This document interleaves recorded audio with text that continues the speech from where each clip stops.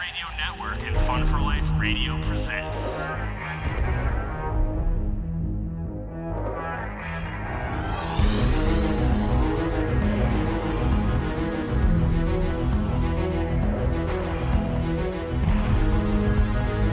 This is Hollywood Unfiltered, hosted by Dana Buckler and Brandon Liu here. Okay, ladies and gentlemen, welcome back to this week's episode of Hollywood Unfiltered on Fun for Life Radio, part of the Dash Radio platform. My name is Dana Buckler.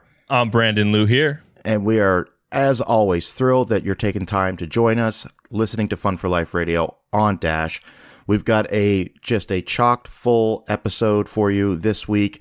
Lots to talk about, lots to go over. So, Brandon, first I'm going to turn it over to you. What's trending? What's on your radar right now? Yeah, hey Dana, hope you've been doing well. Hope you had a good week. My headlines this week start very close to home, my actual home, New Jersey. The Asbury Park Press reports that Netflix is bidding on the old Fort Monmouth, they're calling it the mega parcel, for a new studio lot. Now, the fort closed in 2011, Dana. It's been undergoing redevelopment in hopes to return it to private hands. Netflix confirmed this, that they want the almost 300-acre tract of Fort Monmouth, where it hopes to create a mix of sound stages, of post-production buildings, and backlot sets. And they even made a statement to the Asbury Park Press saying America's first movie studio was in New Jersey, and today it's home to many talented people working in entertainment. That's true. They also went on to say, quote, "We're excited to submit our bid to transform Fort Monmouth into a state-of-the-art production facility." Other prospective purchasers have until January to submit a proposal to buy the parcel, and it's been appraised at around $54 million, according to the Fort Monmouth Economic Redevelopment Group. A couple questions for you on that one. Number one, that $54 million, that's just for the piece of property. They're going to have to spend a lot of money to build everything you've talked about, correct? That's correct. Yeah, like I said, they want to build new studios, production facilities. I assume they need office space. The fort has been vacant for a long time, and they will have to invest substantially more. My personal hope is that they build an East Coast version of the Soundcraft stage that they used to shoot The Mandalorian. Like, you know, they, amongst other things now, but it was reported last year, Lucasfilm was announced to build like 3 more sound studios like that around the world. It would be really cool. I don't know if there's any kind of patents or trademarks on that technology. It would be really cool for Netflix to get in that game because it's a really versatile piece of technology. I personally, like I said, I live less than 10 minutes away from where this is being built, Dana. It's going to be massive for this area if it goes through. The entire East Coast, it'll be massive. I hope this happens. I'm excited. I know personally from talking to people about this that all kinds of creative, technical, and strategic individuals are excited about this as well. And but I want to give a bonus fun fact real quick for those who didn't know that the world's first studio was in New Jersey. It was Thomas Edison's laboratory in West Orange. It's part of the park system now, but that was years before the motion picture industry moved to the warmer and more stable climate of LA. But we're taking it back. I think Dirty Jersey is looking to take the title back. I have a couple more sort of comments, maybe even questions for you. Number one, how far away is this from New York City? And that's going to lead into my second question. By train, you're looking at less than an hour. Car ride, less than an hour. There's even ferry. I mean, it's New Jersey. New Jersey Transit, some of the best in the world. You have planes, taxis. I mean, it's accessible to New York City, Philadelphia, the other greater parts of New Jersey, Atlantic City, the whole 195 corridor. We're talking, I mean, the East Coast in its entirety is accessible from this area. And it's just a beautiful place. People talk a lot of shit about New Jersey, and that's okay with me, but it's very accessible, and there is a lot of talent here. Some of the greatest of all time are from New Jersey. Yeah, but I mean, just to circle back to what I was saying about New York City, it being, geographically speaking, so close to New York City, one wonders if this was a very strategic move for Netflix to probably benefit from some maybe better tax benefits than, say, the state of New York offers. I mean, because for the longest time, filming in New York City that's a thing. That's a mainstay. Not so much anymore. Not so much. In fact, so many of Netflix's original programs right now are filmed in Georgia because Georgia gives incredible tax incentives. So Netflix has the capital. They have, as I will call it, the fiscal firepower to set up shop wherever they want. And I wonder, and this is just speculation, I don't know for a fact, but I wonder if they scout at areas in New York, maybe even Long Island, they could pretty much repurpose anything. So it's interesting that they chose this particular part of New Jersey, and it's, again, so geographically close to New York City, because as you know, LA is its thing, and New York is also its thing, and there is a lot of talent in New York City as well. So I think that's a fascinating story. And just to be clear, they haven't locked this down yet. They're in the bidding process, correct? That's correct. They haven't locked it down. Any number of other prospective buyers could come in and put in a better offer. The governor of New Jersey, Phil Murphy, has gone on record and has been very vocal about offering incentives to get the entertainment industry back to New Jersey. That, you were exactly right. You're hitting the nail on the head. That's exactly part of why Netflix, I believe, is even considering New Jersey in the first place. I was going to say, and not to get super political, but some decisions have been made in Georgia politics that have rubbed a lot of people in the entertainment industry the wrong way. And thus, a lot of projects have been moved out of Georgia. And again, I'm not going to take a side on this. That's just a fact that a lot of theatrical or television series, they've been looking for a new home after some decisions that were made, politically speaking, through Georgia's government. Listen, it's not even getting that political to say everyone knows that states have to compete. Look what happens when Amazon announces they need new headquarters. It's like war between the states. The same thing kind of happens here. There's competition, and it benefits the companies to pick whatever location is going to be most cost effective for them. That's interesting, man. This is going to be really fascinating because you have to know and you have to believe that the sound stages and the post-production departments they're going to build are going to be beyond state of the art. I mean, you mentioned The Mandalorian. I encourage listeners to go on YouTube and just go on YouTube and just search Mandalorian behind the scenes and see how they're doing things now. They're not using green screens anymore. They're using these giant, massive, 8K projector or 8K screens that are like, it's pretty amazing. So you have to believe Netflix is going to be on the cutting edge with their production, and obviously be able to license those facilities out to other productions. So, I mean, I would like to really keep an eye on Netflix's stock. I'm not a financial advisor. This is not financial advice. If they do secure this location. I'm very hopeful for all of this to happen. I don't want to say too much more. I'm almost superstitiously afraid to jinx it or whatever, Dana. But this is, I'm speaking for more than just myself when I say a lot of people in this area are very excited. I think Netflix are as well. Now, in other news, Disney Pixar announced that Buzz Lightyear is getting an origin story. You heard me right, Dana.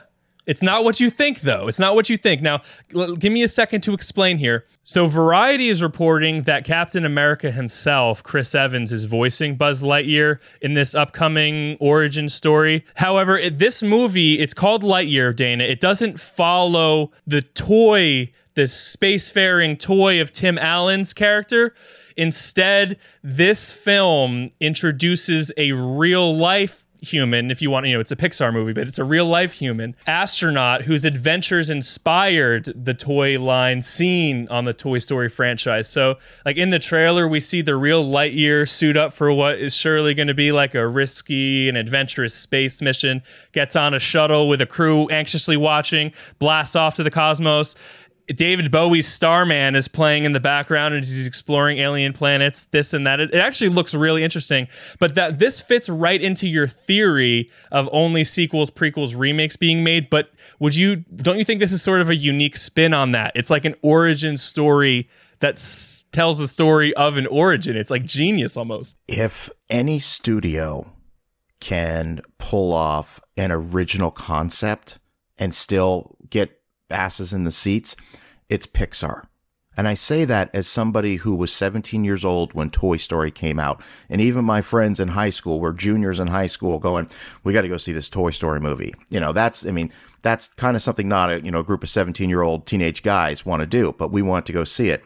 So look, I saw Soul last year. I thought it was amazing. Pixar has been the one department of Disney that I've somewhat applauded for continuing to tell original stories. Now, having said that, I have no doubt that Lightyear is going to be fantastic because the track record for Pixar is almost flawless. I mean, almost absolutely flawless. Would I have liked to see an original story? Absolutely. Could you have told the story without it being tied to Buzz Lightyear? 100%. But I understand brand recognition is key right now.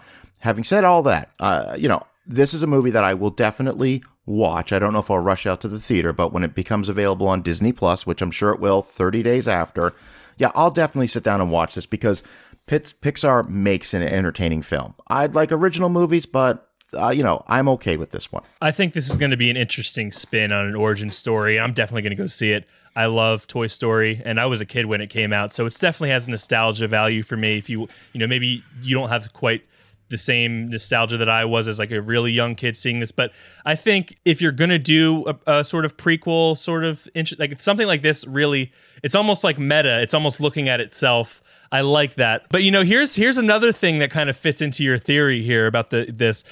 Joe Exotic, Carol Baskin, and Jeff Lowe are back in front of the camera, except this time Joe Exotic is behind bars. Tiger King 2 has been announced by Netflix, and they even released a preview clip, a trailer.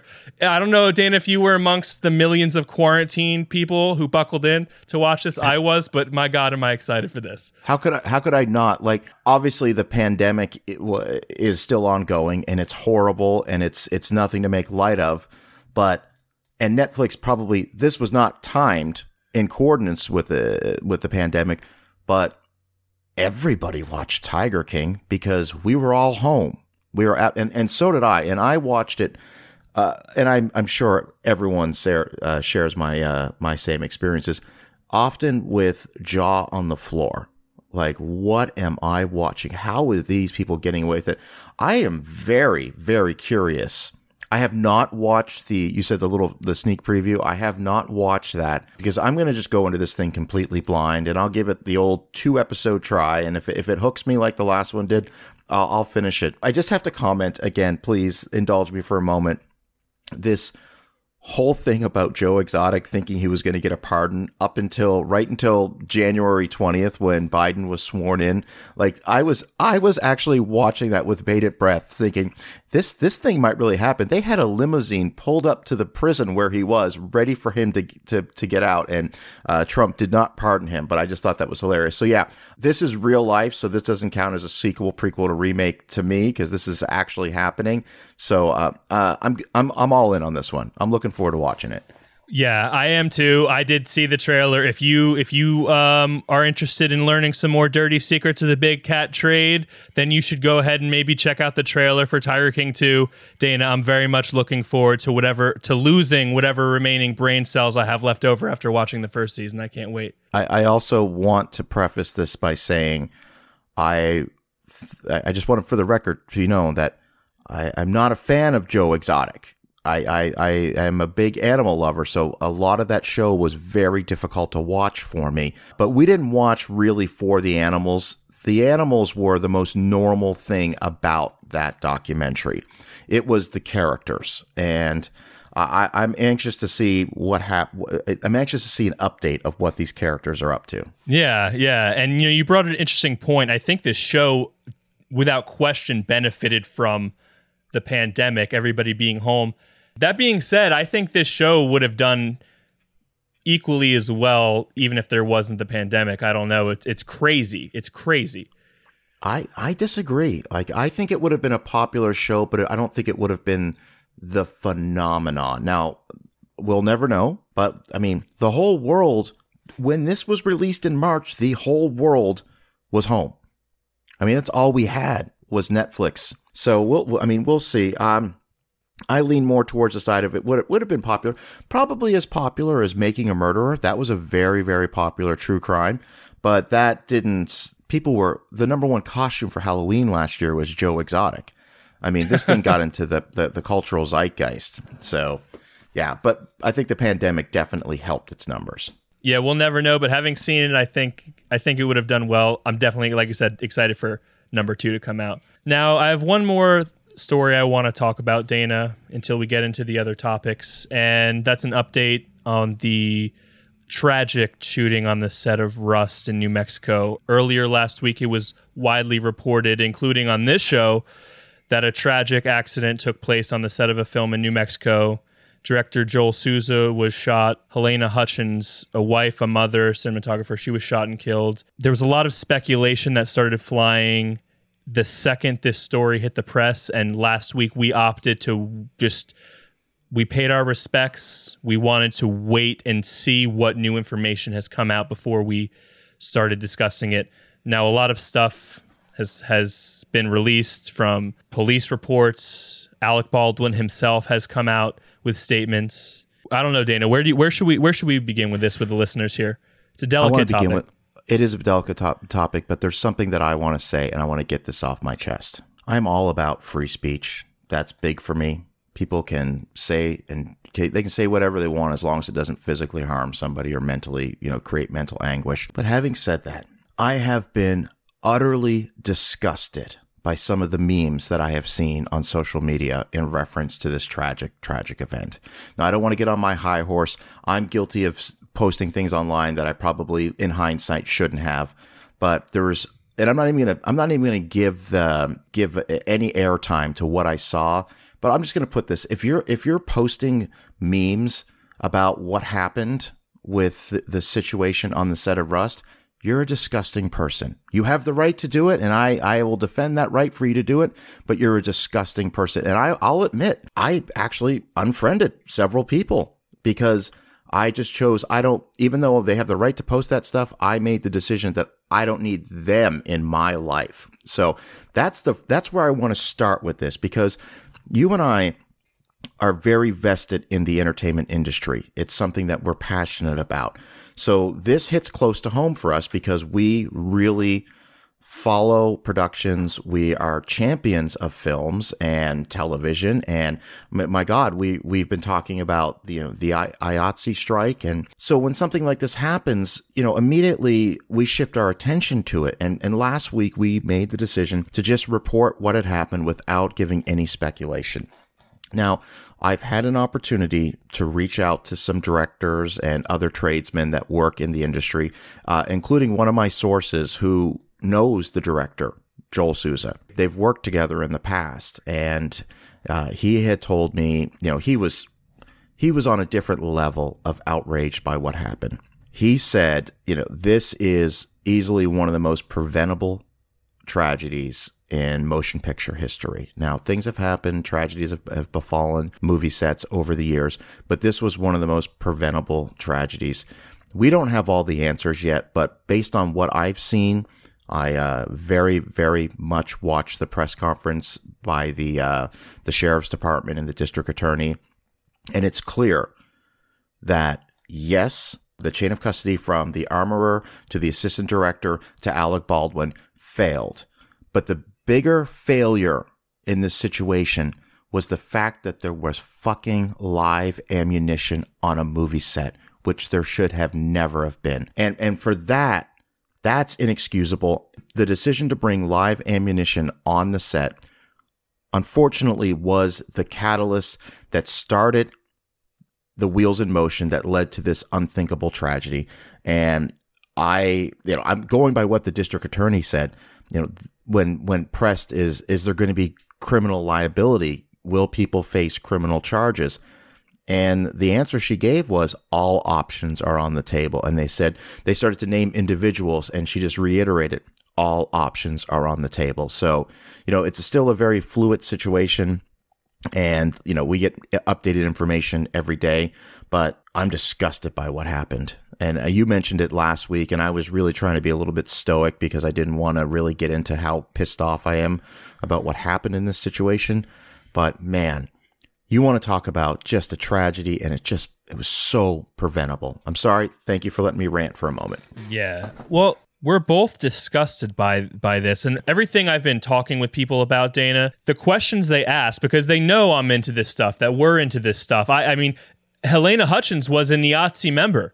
We were just covering the IATSE strike. I have we both have a very personal relationship with the entertainment industry. Even for me personally, with things like Yahtzee, like I've been involved with them since high school. I studied audio engineering, it's like, it definitely disgusts me to see people doing and saying things that are just insensitive. I'm in the camp that I feel like people should have the freedom to say whatever they want, even if people don't agree with it. For some reason, this situation just felt specifically disgusting when people were doing it. I don't know. Maybe it was just... It felt ignorant. I'm sorry to cut you off. It felt ignorant is how I dealt with it. And I'm not trying to get these people canceled, okay?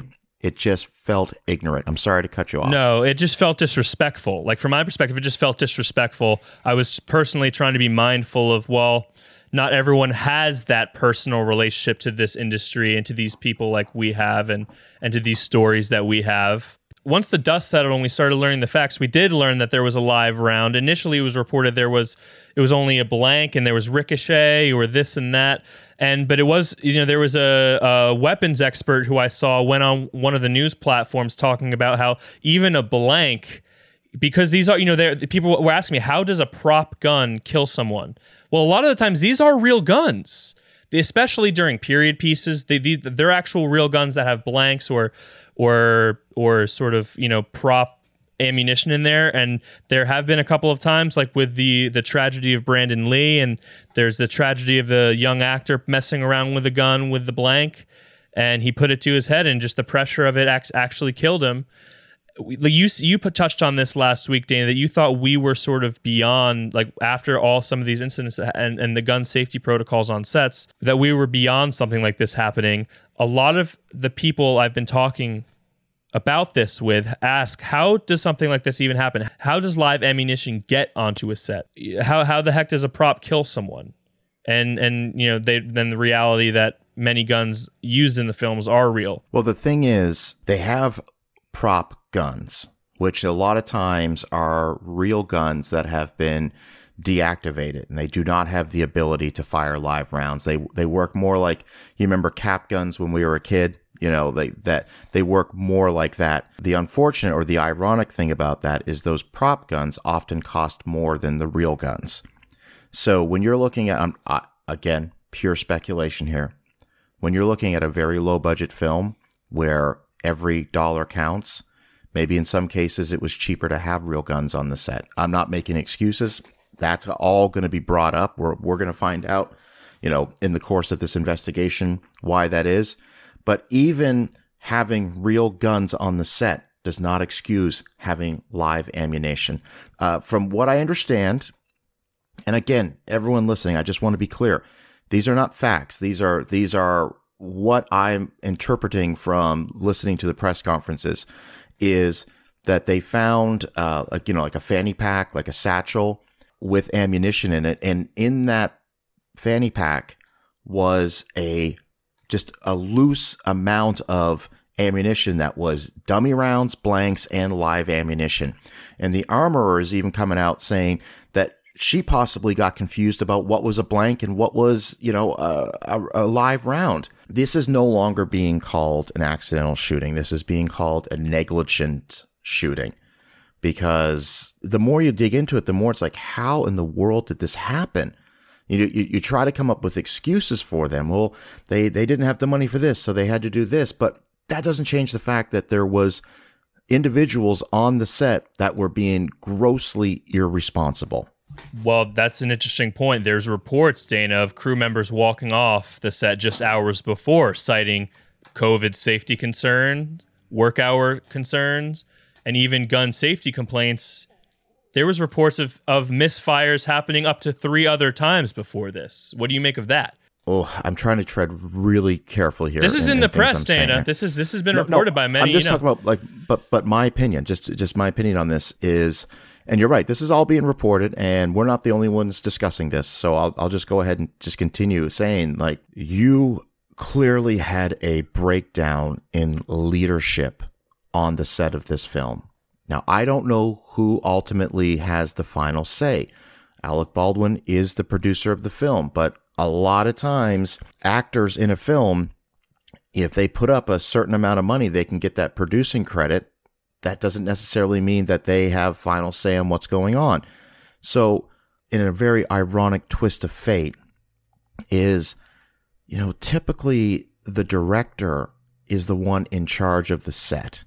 Okay, the producer has a final say. The producer can come in and shut things down, but the day-to-day activities on a set, the director is the leader. And I know this because I talk to directors all the time, and they talk about the 500 yes or no questions they get asked from every single person. What about this outfit? What about this set? What about this? Should I have this can of soda in there? I mean, everything has to be a yes or no from the director. So the irony of this situation is that the director who was wounded, in a perfect world, he should have been in charge of what was happening on the set. So, I mean, the more you think about it, the more complicated it gets.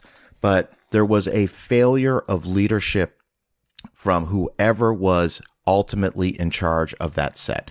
Because speaking to my source, who has done a number of movies, some of which involved a lot of guns and gunplay and gunfire, he would have shut down the production and he would have fired all parties involved if a live round had been found on the set of one of his films. And the fact that, we're hearing that there were other misfires, this already happened.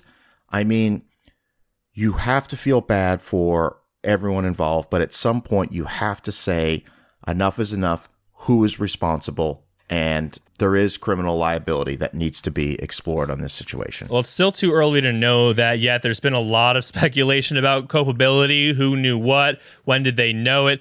But you talk about this chain of custody with the weapon itself, Dana. There are protocols on the film sets that should render this type of situation completely impossible. Let me just say this.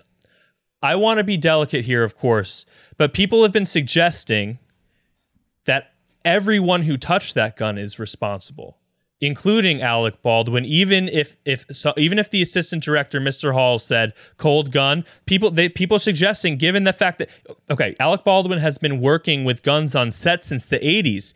He's a professional, and it's been argued that he should have known better despite having been told that it was a cold gun. And again, I feel sympathy. Like, if this is truly an accident, and like you see those pictures, I saw those pictures of Alec Baldwin looking devastated. I felt awful. I'm a fan of, putting all politics to the side, I'm a fan of Alec Baldwin as an actor.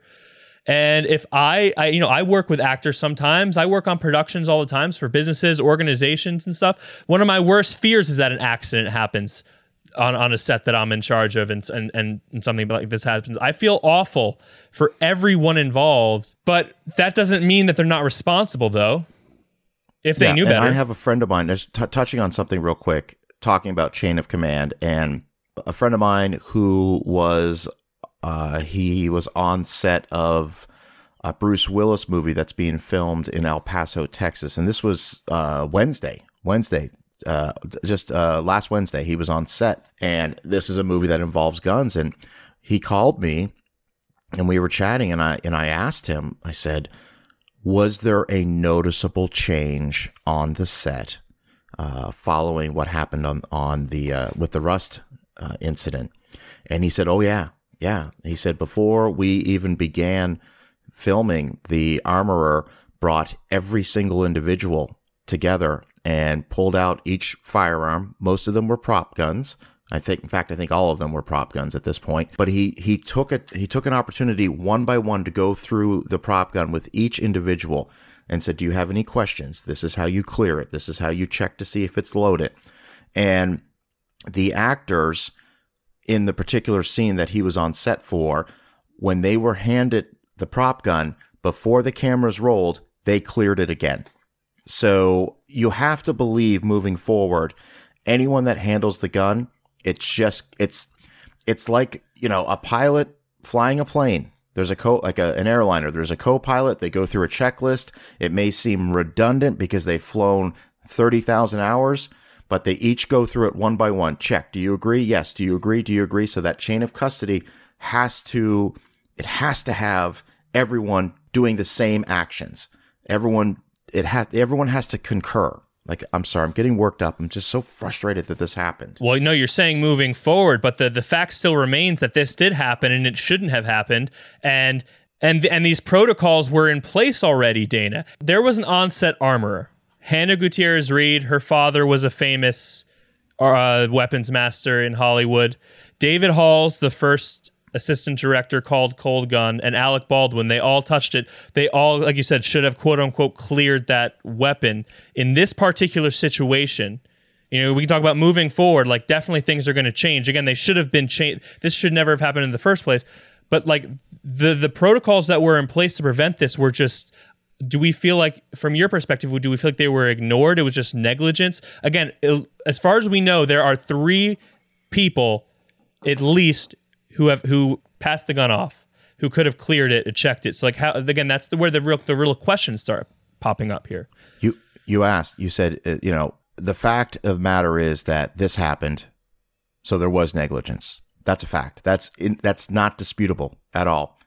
The only question is how many people are culpable in this negligence, because you're right. Everything you've said about the chain of command and checking the weapons, that should have happened, and it didn't. So bottom line is, yeah, there was clearly negligence on the set. This was not an accident, and I hate to say that. And this is very personal for me. Like, I know we're both getting a little bit upset here, but that's because it is personal. Like I said, I work on sets all the time. They're not movie sets. They're usually for commercials or for promo spots for businesses or this and that. But again, like as someone, as the person who's usually in charge of a crew and a set, I feel that in the back of my mind, that little paranoia of, oh my gosh, I really hope that nothing catastrophic happens.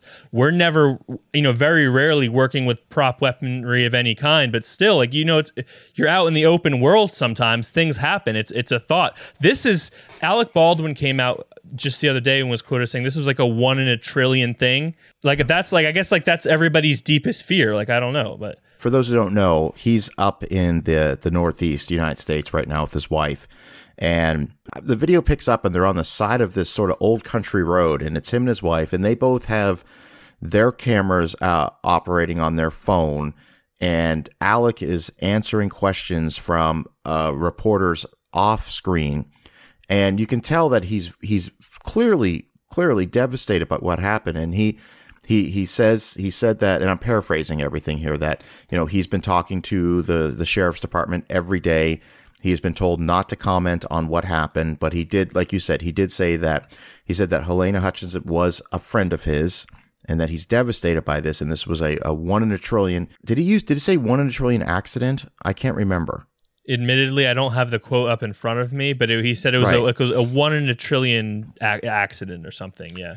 What was interesting about it was Alec Baldwin's wife, numerous times during this impromptu interview, was trying to shut it down. And they got a little testy with each other. I mean, even he looked at her at one point and said, I'm going to answer their questions. Just stop talking. And I was the whole thing was very bizarre and very uncomfortable to watch, because, you're dealing with, you're seeing a man who's dealing with everything he's ever done in his life is now changed forever. Well, no matter what the outcome is, he's going to be remembered for a really good acting career, but this will always be part of, who he is. His entire name has changed forever. And you can tell he's dealing with the tragedy of losing his friend, with his entire life changing. And, maybe the smartest thing for him to do would have been to not give that interview, but you can tell that his emotions are incredibly raw right now. Well, tensions are going to be high no matter what. I don't want to talk on Alec Baldwin's behalf, but I could only imagine that he wants, I know he was quoted saying he's working with the police.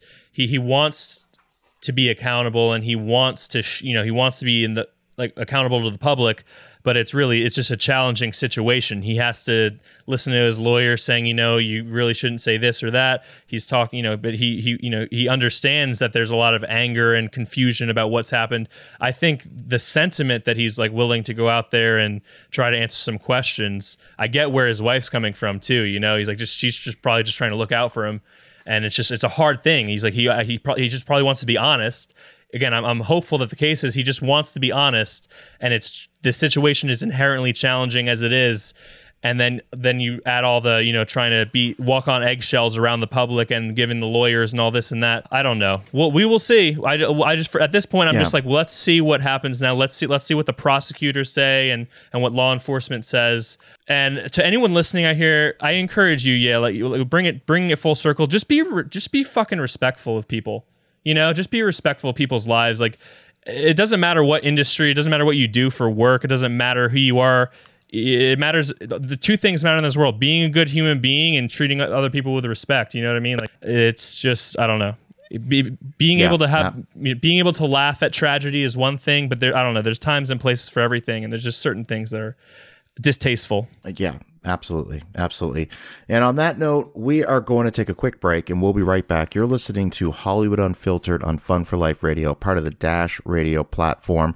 Be sure to follow this station on Instagram at Fun for Life Radio. You can follow me on Instagram at Real Dana Buckler. Follow me, Brandon_Lou here, Louhier. And we'll be back in just one moment. This is Hollywood Unfiltered on Fun for Life Radio. You're listening to Fun for Life Radio on Dash, because you're happy and you're healthy and plan to stay that way. Okay, and we're back. This is Hollywood Unfiltered. I'm Dana, joined as always by Brandon. And Brandon, before we go, now we didn't lead off today's show with the box office because honestly, this is just kind of an industry standard. No big movies are ever released when Halloween falls on a Friday, Saturday, or Sunday. That is just smart business on Hollywood's part. They know. There was a couple small horror movies that were quietly released, Antlers being one of them. And as expected, they did disastrously bad because you don't release a movie the weekend of Halloween. People are trick-or-treating, Halloween parties, the whole nine.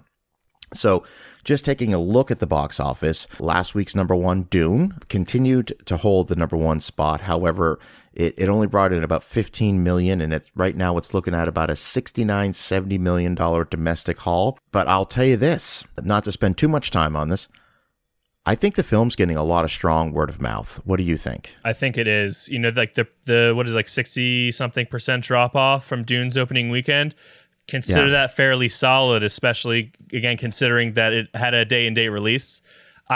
People have been texting me, have you seen Dune, and that they really enjoyed it. I think the word of mouth is good on this. And the fact is that between last week's show and this week's show, it was officially announced that a sequel has been greenlit and it is set to be released in October of 2023. But I think this movie is going to have a lot longer legs than even I anticipated.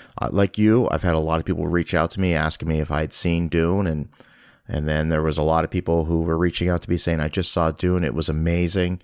It was everything I had hoped for. So, I'm happy for the success of this film, and I think this is a film that I think is going to be, so many movies are just one and done. You see it, you forget about it, you move on.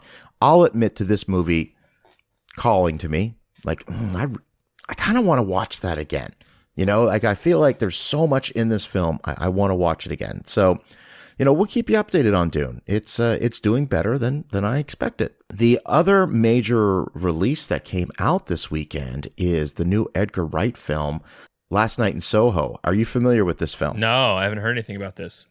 Okay, so this is Edgar Wright. This is Shaun of the Dead, Hot Fuzz, World's End, Baby Driver. I love Edgar Wright. I love him. He's a fantastic director. This movie severely fell under my radar. Kind of the way Dune fell under your radar, it really fell under my radar. Now, it didn't open to a wide release. Again, movies don't get a wide release on Halloween weekend, but it just kind of quietly went in there.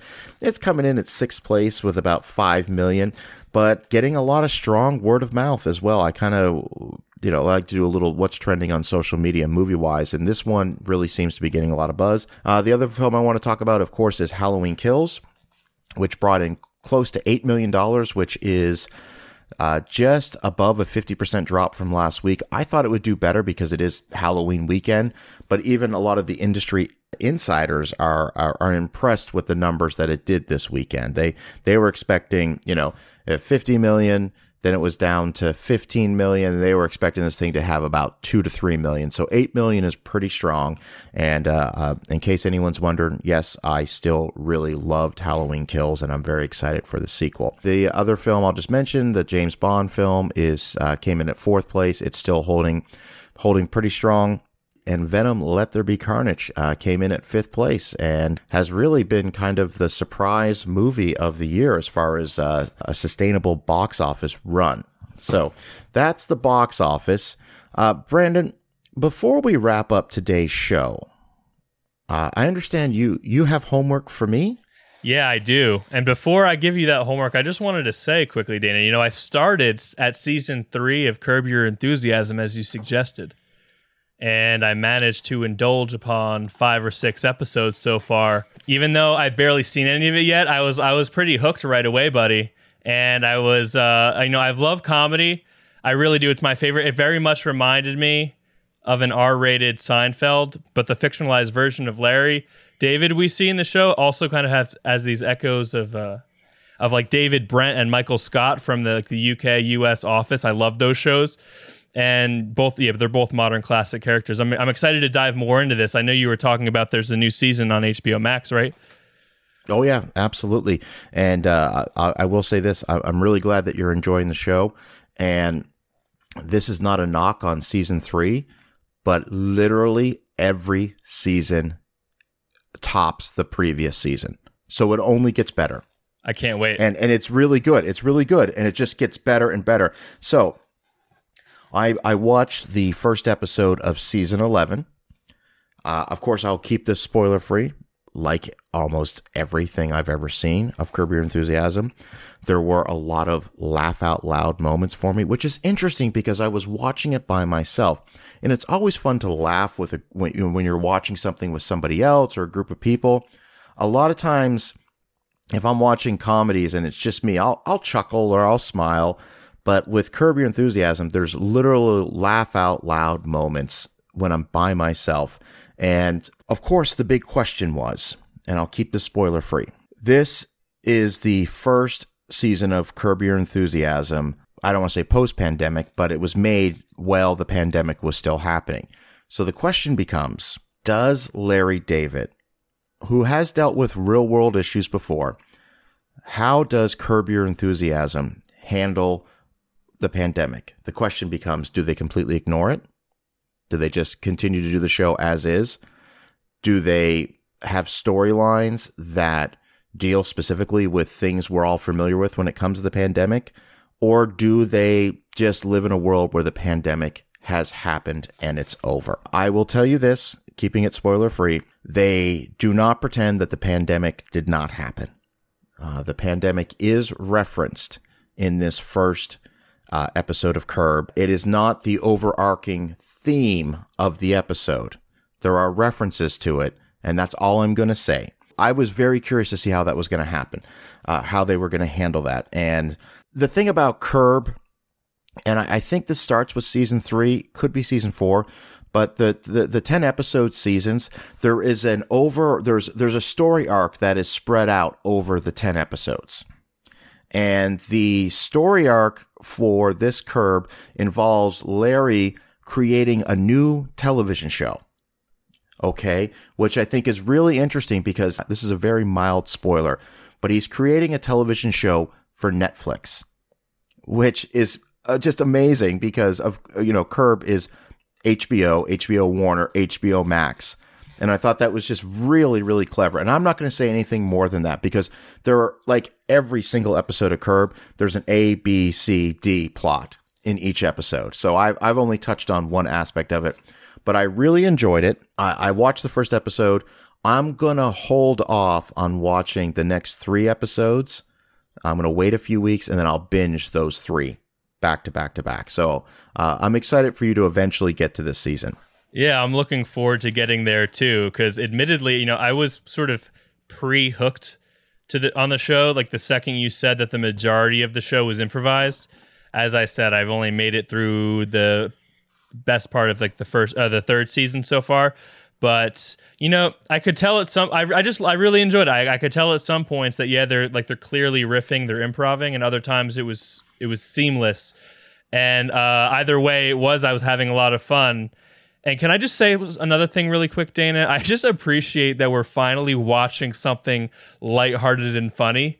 Like we're sort of reviewing something lighthearted, because the past month, let's look back of everything we've reviewed. We had The Many Saints of Newark's, gangsters killing their own family members, Squid Games, many people killing themselves or getting killed for money, 3 different Halloween movies in a row with the mindless killing machine Michael Myers quite literally going to town.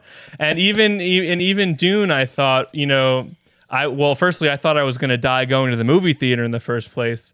And then the film itself is kind of heavy in some parts. Joking about the movie theater bit. But no, it was a very nice reprieve, and ironic considering we are literally coming out of Halloween weekend here on the East Coast. So, it's also nice just to be able to throw on one episode of something and just watch it and then be done for a while. But I know we got to wrap up here in a sec, Dana. So I do have homework for you. Okay.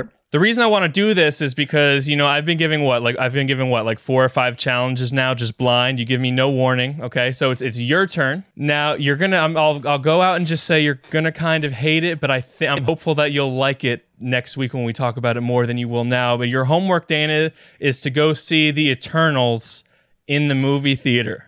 Now I know you're going to hate it. And I want to do this because you already have such negative sort of preconceived notions about the latest Marvel movies. To me, that's what it seems. I'm skeptical too much about this particular movie in the same sense that perhaps I know as much about Dune. Like I know, it's in Marvel. I think you feel like it's meant for the diehards and the MCU diehards and maybe not for much else. But this film I feel like might be a little bit different, because this film is meant to offer a sort of explanation to you, Dana, of some bigger picture concept stuff in the Marvel Cinematic Universe. It's supposed to tell the true cosmic history of the MCU. So I would love it if you could go in with as few preconceived notions or negative feelings as possible. I would love you to give it a fair chance, make it like a blind, give it the Dune treatment I gave last week.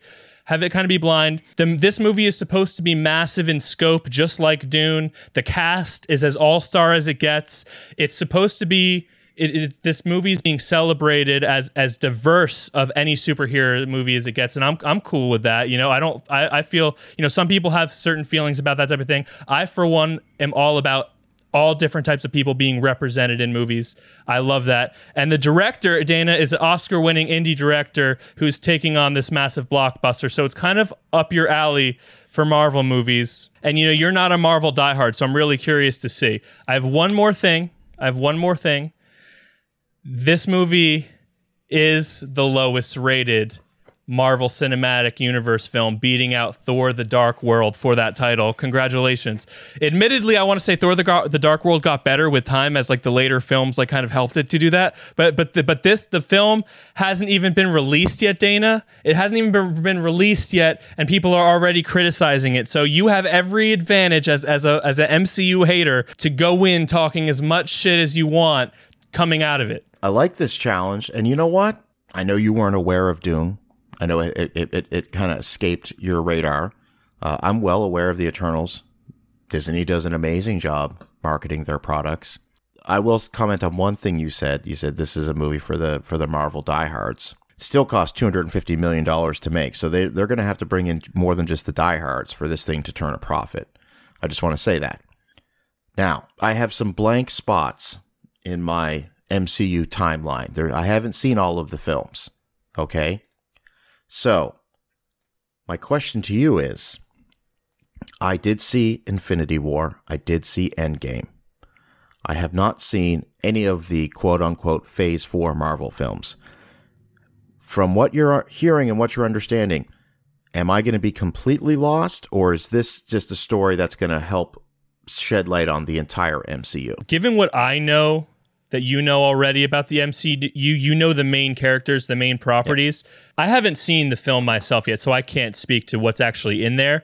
But from what I understand, this is sort of a new team that's being introduced to the MCU. There will be plenty of references and Easter eggs to all the past phases 1 through 4 of the MCU, but I'm pretty hopeful that you are going to come out of this movie with this is almost like an introduction, a reintroduction, so to speak, to the MCU. Again, I have that same hope. All I know about this movie, and this isn't really a spoiler, this is just a teaser. Again, this is sort of supposed to be a cosmic history, a bigger picture look, and this actually might fill in some of those gaps for you. So, okay, all right. Well, challenge accepted. I'm gonna do it. So consider it done. I'm looking forward to talking to you about that one. So awesome. Well, that's gonna do it for this week's episode of Hollywood Unfiltered on Fun for Life Radio, part of the Dash Radio platform. Again, my name is Dana Buckler. My name's Brandon Lou here. And be sure to follow us on Instagram at Fun for Life Radio. You can follow me on Instagram at Real Dana Buckler. Follow me at Brandon_Lou here, Louhier. You can also subscribe to our Hollywood Unfiltered YouTube to get clips and partial episodes if you can't catch them live. All right, Brandon. Well, we've got a big show next week, that's for sure. It's A, I'm going to the movie theaters, and B, I'm going to see a Marvel movie in the theater. This is going to be a hell of a week just leading up to this. So I'm looking forward to chatting with you about it, okay? I'm looking forward to it too, bud. I'll talk to you soon.